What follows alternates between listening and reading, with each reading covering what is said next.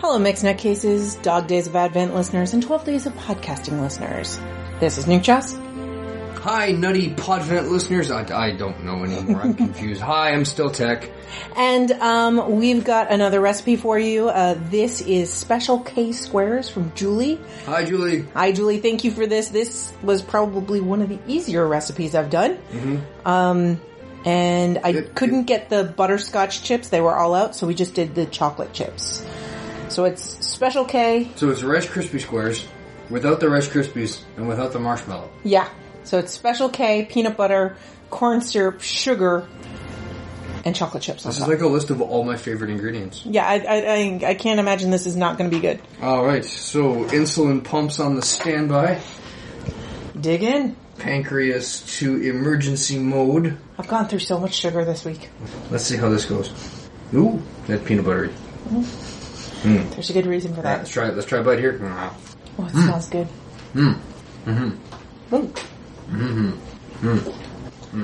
That's good. Very good. So this is very similar to something we make in my family, but we change a couple of things around. It's very good. Oh yeah, I could eat this all day.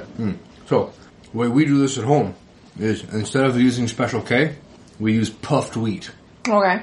And then you stick it together with the corn syrup and sugar, and then it's melted chocolate to make a layer on top, and then you cut them up into chocolate bars. But you add some peanut butter in the middle there, and you would have this flavor pretty much exactly. How come I've never had that? You've never had that? No. It's Grandmama's homemade chocolate bars. They're awesome. I don't remember Nunu ever making that for us. No. Well, I like this. Mm-hmm. I could eat this for breakfast. I don't think I should, but I could see it. Definitely not. Give you a wake up. No, it's pretty good. It's not, like, there's sugar and corn syrup, but it doesn't taste overly sweet. No, it's on that cusp, though. But it's got that sweet, salty thing that I like. No, really good. Thanks, Julie. Thanks, Julie!